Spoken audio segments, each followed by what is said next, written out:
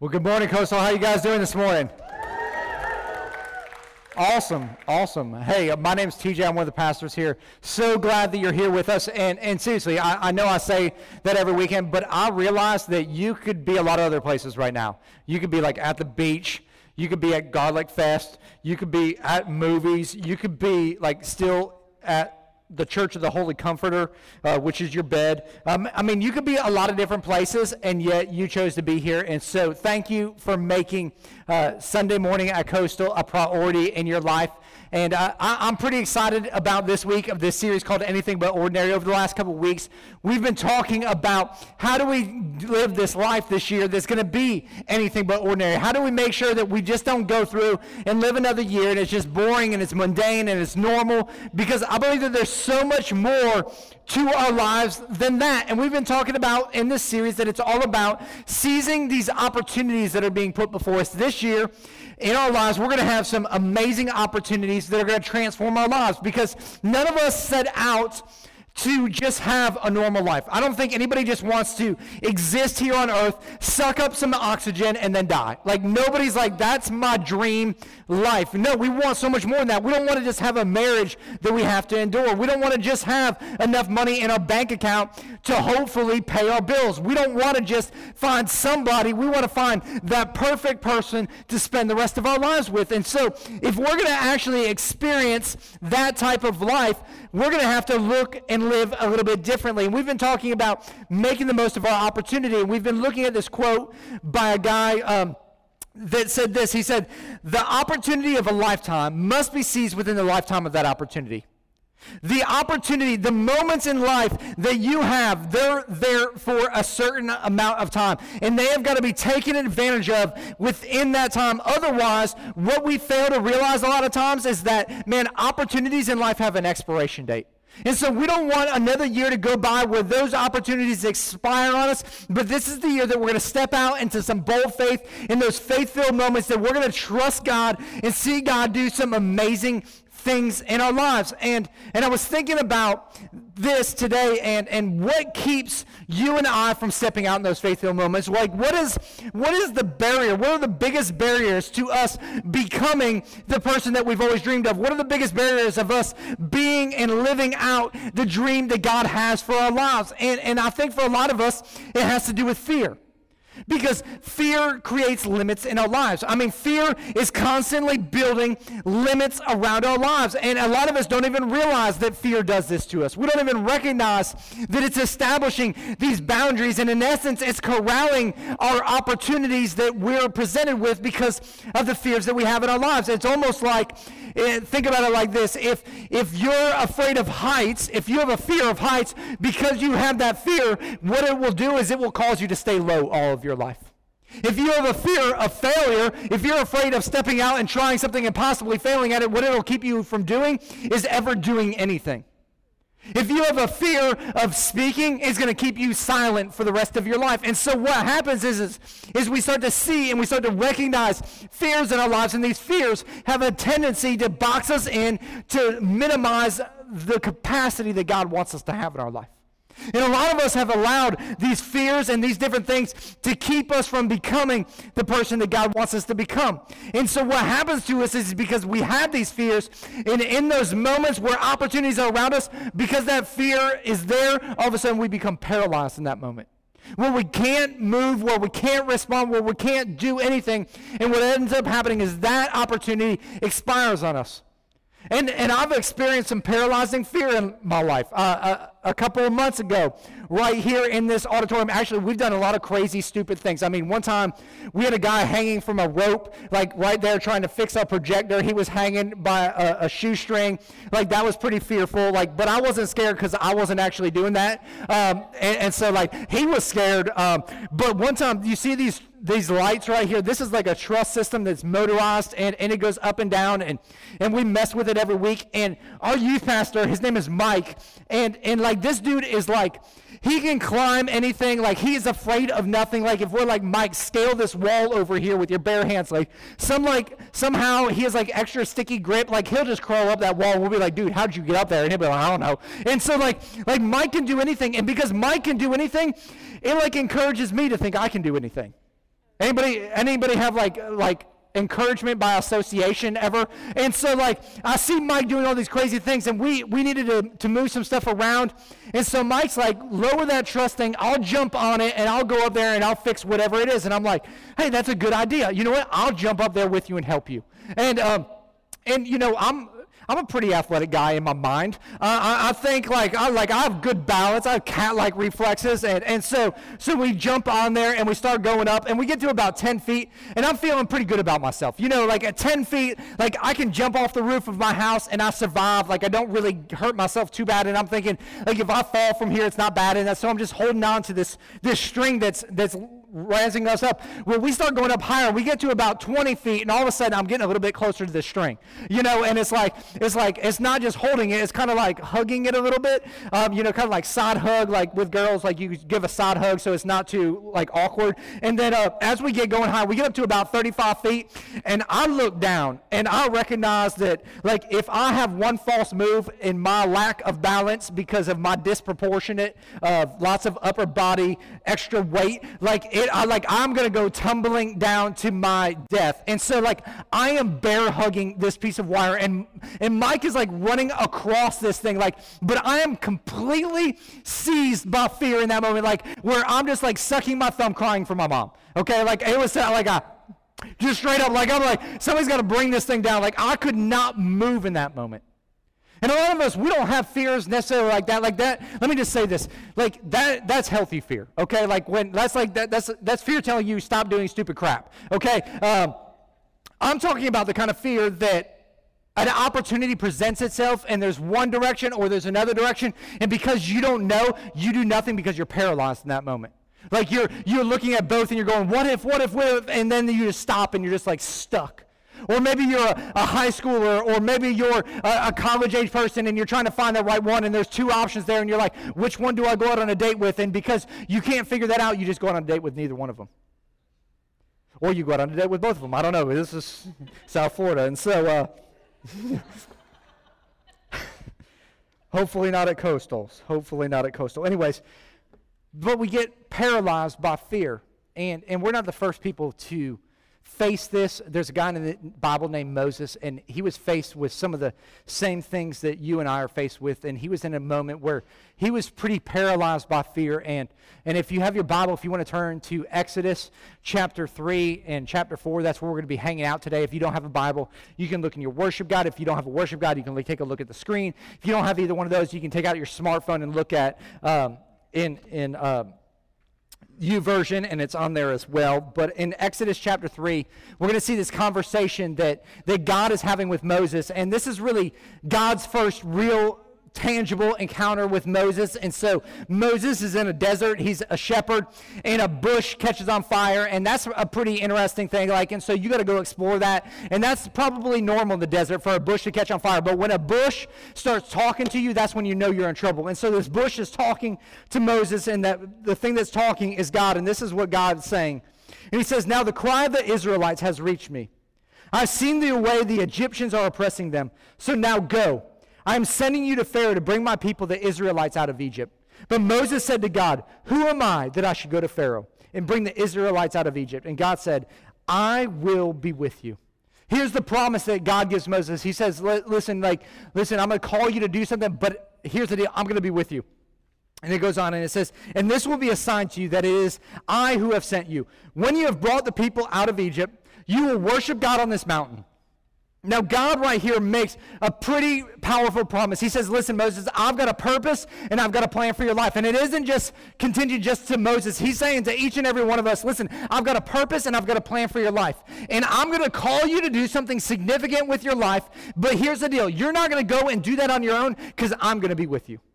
Like in any time God shows up and gives you some purpose for your life and says, hey, I want you to go do this, and says, hey, I'm going to be with you, because he says he'll never leave us, nor will he forsake us, which means he's with us. That should be a moment where we're really encouraged. Like we should be ready to go storm the gates of hell with a water gun right there, because God's got our back in that moment, and we should be like ready to go. But that isn't Moses's deal. Like Moses says, like, that's awesome, God, but Moses is still completely gripped by fear here. And I think most of us are gripped by fear in a lot of the same ways that Moses is that Moses is, not Moses is, right here. And there's a couple ways that we're gripped by fear. Some of us, we're gripped by this fear of failure. In chapter 4, verse 1, it says, Moses answered, "What if they do not believe me or listen to me and say, the Lord did not appear to you?" In other words, what he's saying, what if something happens? What if something doesn't work out in the way that I think it's going to work out? And this is how fear works in our lives, because it starts to work on the external circumstances. And what starts to happen is we start to say, what if this doesn't happen how I think it's going to happen? What if this goes the wrong way? What if they don't come through like they said they would? And what if, and what if, and what if? And what we seem to start to realize is that when we start saying, like, what if a whole bunch, we've got to recognize that fear is starting to paralyze our lives, because we're starting to look at what could be rather than what God said. And so here's Moses, and Moses has every right to be gripped by fear in this moment because of what God is asking him to do. Because if you don't know Moses' backstory, is Moses once lived in Egypt. And when he was in Egypt, he decided to have a really bad day where he killed somebody. And after he killed somebody, he ran away to get away so he wouldn't be punished for making his mistake. And so he ended up in a foreign land where now he's a shepherd, where God is now speaking to him.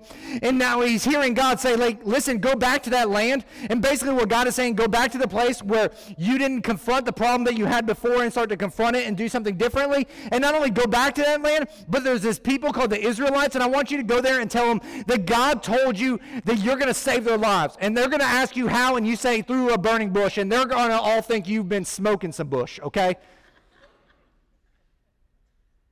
Like, Moses has every right to be paralyzed right here. I mean, you can see why this dude would be afraid in that moment.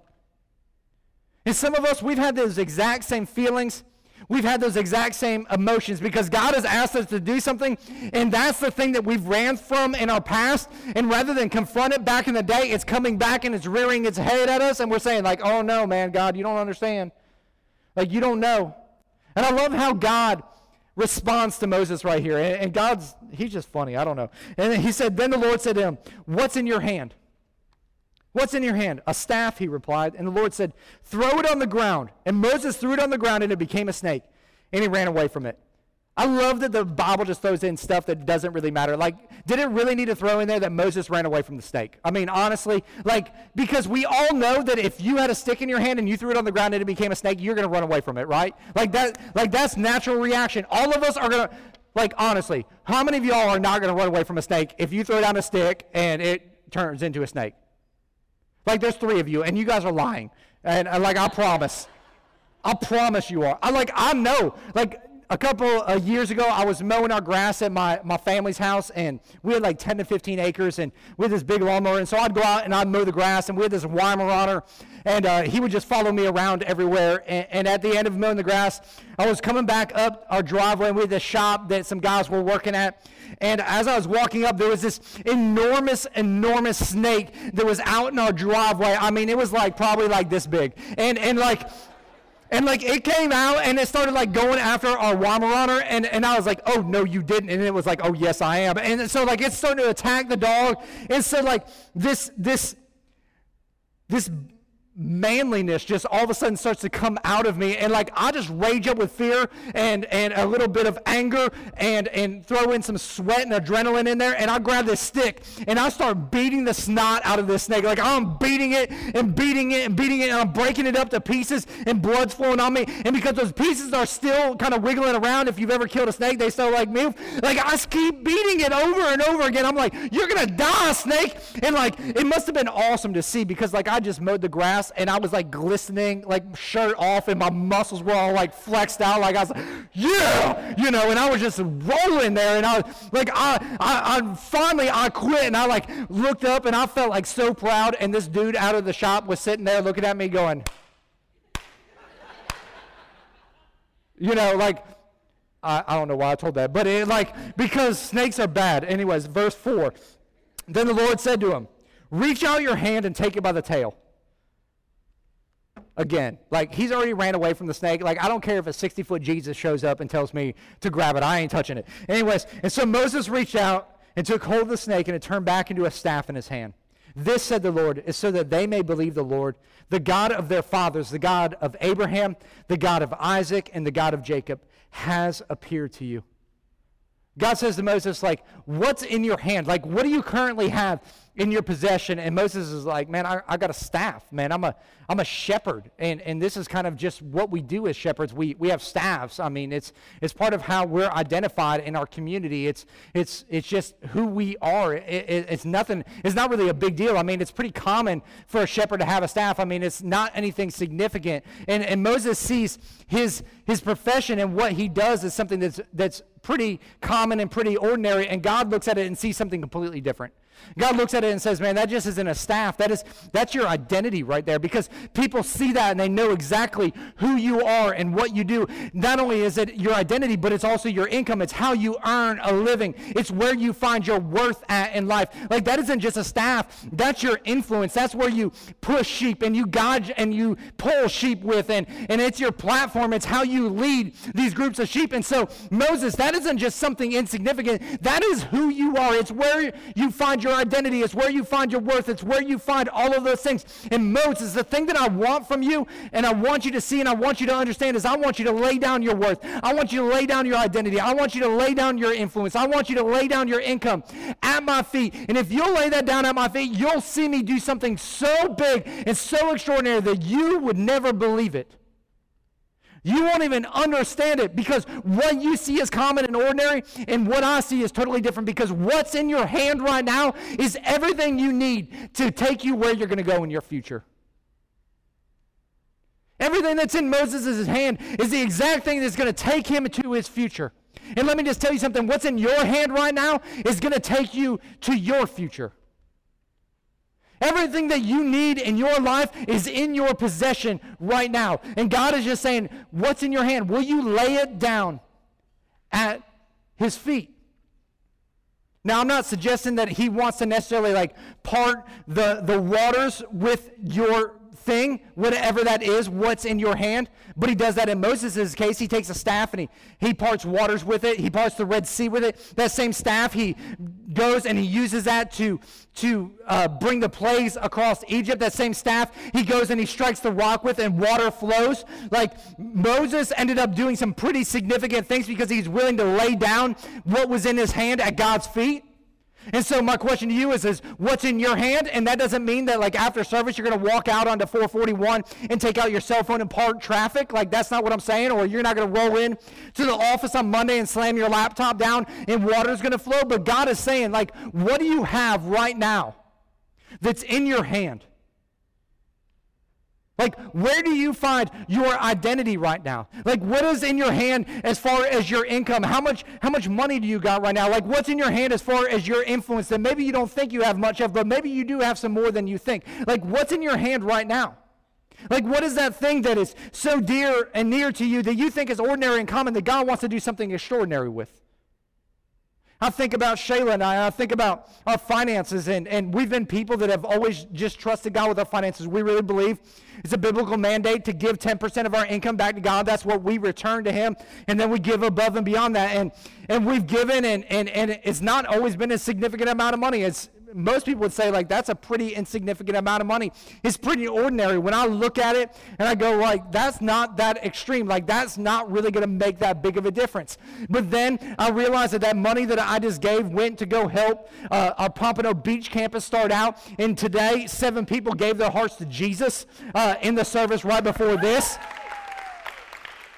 And what I looked at is some insignificant giving that I'm just trusting God with. He goes and turns it around and transforms 7 people's lives and grabs them from the grips of hell and brings them into the gates of grace. That is extraordinary. And so what's in your hand? What's your influence? How does God want to use your influence today?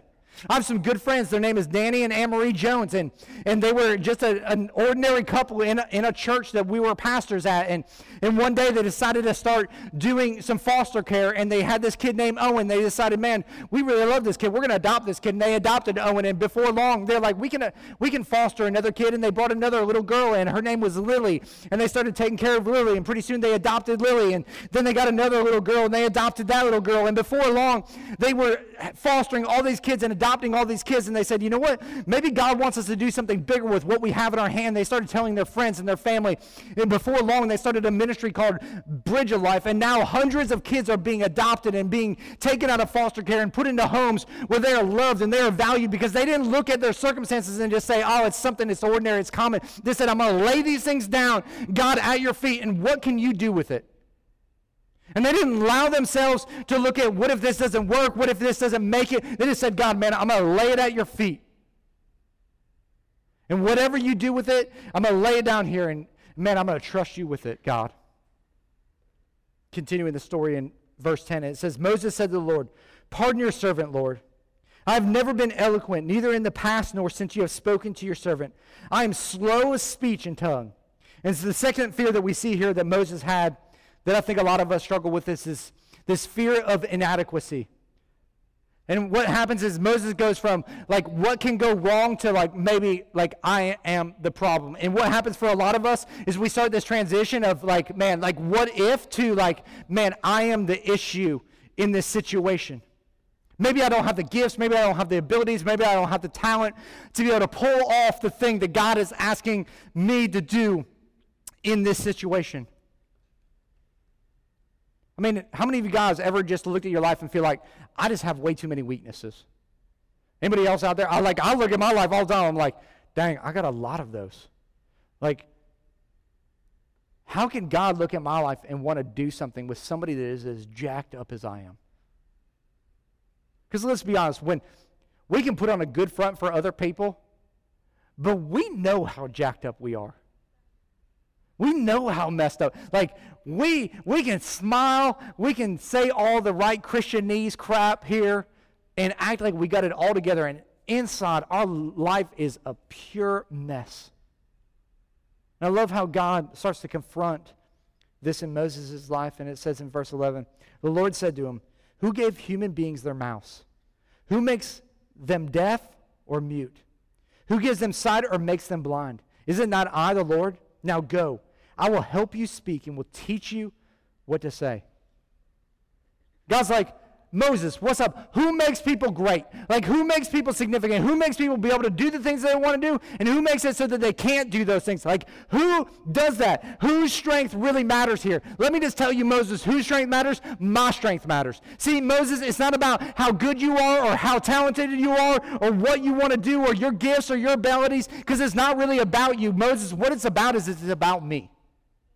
And what a lot of us think is we think that it's all about what we can do and what we can accomplish and what gifts we have. And it's not about that, because God is like, man, I'm the one who wants to shape something in you. I'm the one that wants to create something in you. I'm the one who wants to build some things in you. It's about me. And so what we see at the very heart and identity of God is action.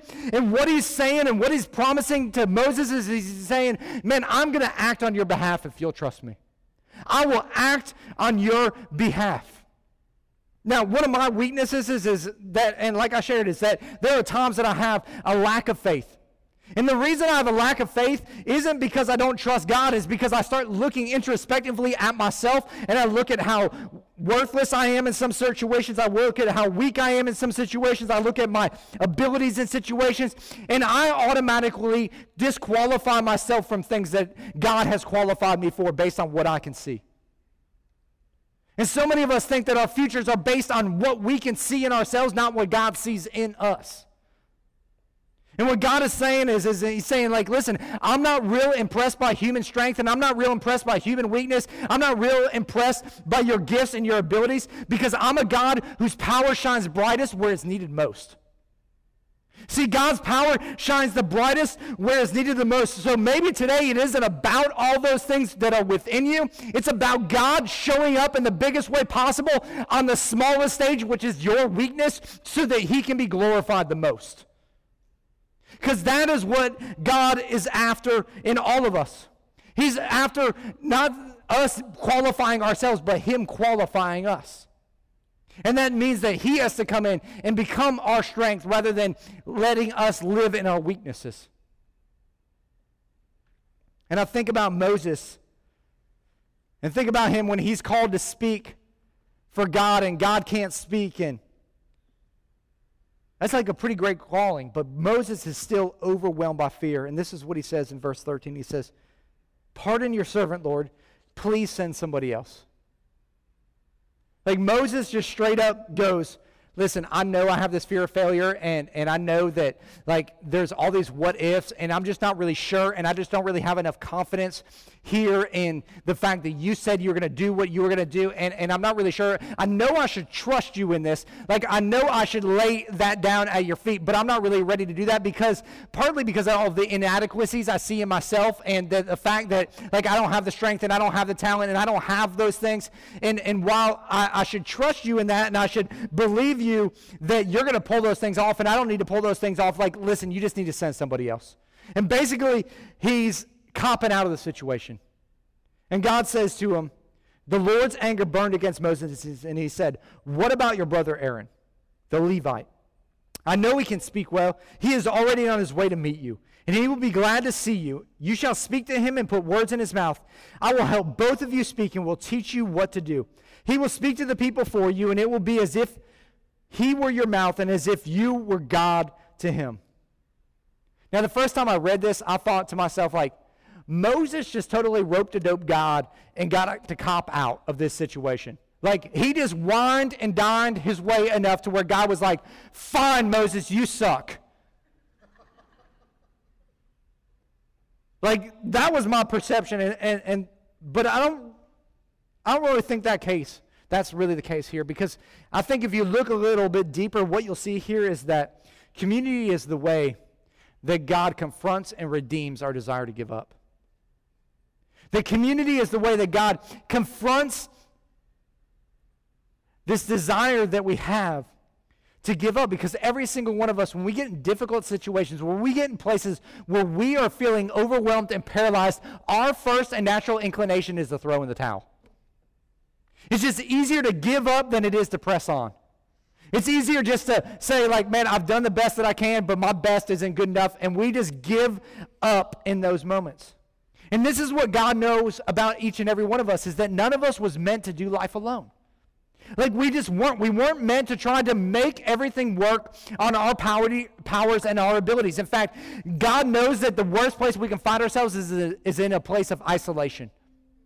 A place where we're trying to do it on our own. This is why we talk about here at Coastal all the time. It's all about relationship. It's all about getting connected in connect groups. In fact, we'll say it, and I'll say it over and over and over again, man. It's not about butts and chairs and rows like this. It's about people circling up in homes throughout the week. Like, I would rather you go to a connect group than come to church. Because I know that true life change isn't going to happen right here. Like, you might hear a good message periodically from a really good-looking bald dude, but yeah, bald people unite. Hallelujah. And but the reality is that your true life change is going to come when you're in community with somebody else. When somebody knows your name and they know your life and they know that you're going through things, and instead of letting you give up, they say, "Hey, you know what? God's got something more for you. God's got something better for you. And man, like, you're not going to do this alone because I got your back." And that's essentially what God is saying here to Moses. Is he's saying, listen, I know it's so easy for you to throw in the towel. I know it's so easy for you to give up on this life that is anything but ordinary. But what about your brother Aaron? What about Aaron? What about the fact that, man, I've brought community into your life to confront and redeem your life? And so many times we don't think about that, because what we think is that God is up there in heaven, like giving us the rah-rah speech. Like, come on, man up, come on, step up to the plate. You can do this. Like, and he's like Tony Robbins up there, pumping up the music and trying to get us all motivated to do something. Like, try harder, trust more, do this, do that, God, blah, blah, blah, blah. And Moses isn't doing that at all. And God's not doing that at all. God's saying, would community be enough to overcome your fears and your failures and your inadequacies? Because I really believe that, man, if you had some relationships that you were doing life with, it would transform your life. Now, here's the thing, is I don't really have a clue what you're going through today. I really don't. I talked to a guy before first service, and I talked to a person at the other campus, and man, some of the things that you're dealing with in life, I mean, I know some of you guys are having a crisis of your faith right now. And you're saying, man, am I going to trust God, or am I going to give up on this thing? Some of you guys are dealing with some relationship issues. There's been some separation, or there's been some brokenness, and you're trying to discover what does that look like, and you got fears of trusting again, but yet at the same point you know you need to, and there's all these things that are going on. And then some of you guys just have some insurmountable obstacles that are just so beyond what any of us can even fathom, because we're looking at our situation, we're going, this is big, and then we hear somebody else's situation, we're like, man, our situation doesn't really matter compared to theirs because it's enormous. This is what I know about that situation, is that God never intended for you to walk that path by yourself. But yet so many of us try to do it. We have these areas of our lives that are maybe in the Christian realm or in the world realm are thought of as like they're not as good, and so we got to keep those things hidden. Maybe it's an addiction problem that you have. Maybe it's a pornography addiction, or maybe it's a pill addiction, or maybe it's a alcohol addiction that like you don't want anybody else to know about. Maybe it's some suicidal thoughts that you're going through. Maybe you're facing some depression in your life right now, and you got all these things and you're going through it, and you're trying to manage all of this stuff on your own. And yet you find that you keep failing over and over and over and over and over again. And you're like, why can't I be successful? It's because you were not designed to overcome those things by yourself. Like God didn't design you to do that way. And so God is saying to Moses, just like he's saying to you, how about the power of community? How about the power of community to confront and redeem those fears and those situations in your life? And what you'll see if you continue to read throughout Moses' life is that Moses goes on this incredible journey of faith.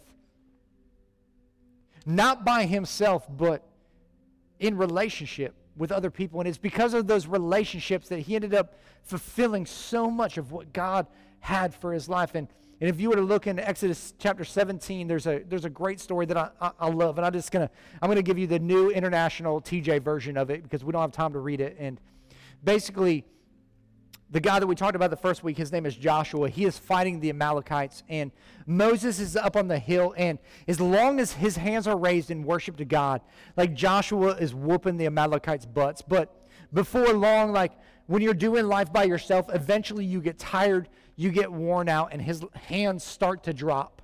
And as they start to drop, the Israelites start losing the battle, and so two guys go up with Moses. One of them name is Hur, and the other guy's name is Aaron, the brother of Moses. And they say, you know what, Moses, like you can't do this on your own. And so what they do is they get up underneath of his arms and they prop his arms up so that they can continue and eventually win the battle.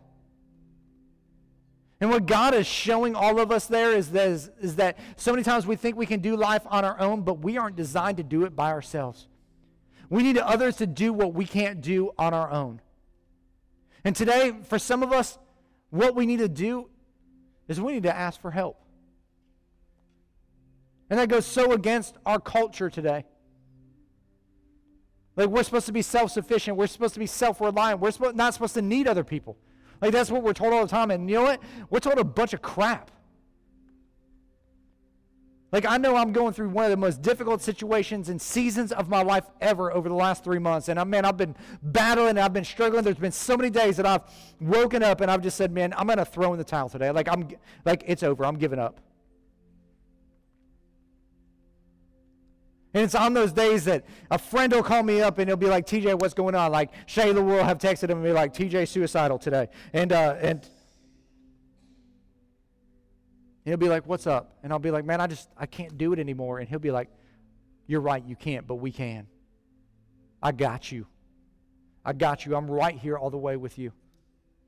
And it's in those moments that, you know what, I can't, but we can.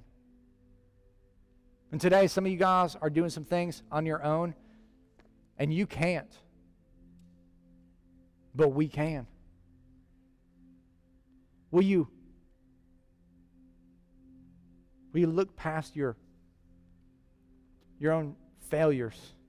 Will you look past your own inadequacies? Will you look past the other fears that we're not even talking about here that I know so many of us are dealing with? And will you say, God, maybe today is the day that I need to ask for help. One, from you above, like, God, I just need your help. But two, maybe I need to find somebody else. That's why we offer connect groups to do life with and say, you know what? Will you walk with me through this situation? Let's pray. God, I just come before you. And I know that so many of us are facing things that seem enormous and insurmountable. And it's easy to go say, hey, go ask for help. It's another thing to actually do that. But God, this is what I know is that today, the opportunity of a lifetime is right before people. Will they seize it? Because you're here and your presence is here, and I know that you want to do a work in people's hearts and lives. And maybe you're out there today, and today is, maybe you've been checking out God, or maybe this is your first time in church, and you have never asked God for help. You never even realized that there was a God that cared so much about you that he would send his son to die on a cross so that you could have a life and you could have it more abundantly, and that he sent his son to die and rise again so that he could be your helper, so that he could come and transform your life from the inside out. And that's a great place for you to start. And maybe you need that today. And with every head bowed and every eye closed, maybe that's you here today. If that's you, if you just slip your hand up real quick, I'd love to pray with you. Anybody out there? Yes, ma'am. Thank you. Anybody else?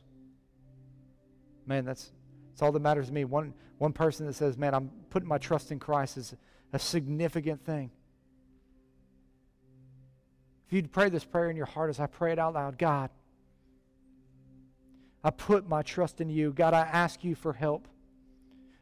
And I realize that all the screw-ups and all the mess-ups in my life, that thing is called sin. And that you sent your son, Jesus, to die on the cross for my sin. I ask you to forgive me. I accept your love and your grace here today. Fill my life. God, I pray for two other groups here as well. Is that there's a group that's out there that, God, you've been asking them what's in their hand for a long time, and they've just been holding on to it. God, I pray that today would be the day that they would let go of that thing, that they would lay that thing at their feet, at your feet, God, and that they would trust you fully with their gifts, their talent, their money, their identity, their influence. And that you would take what is in their hand today and propel them into the future of what they have for them, because everything that they have right now is everything that you've given them for not just today, but for tomorrow.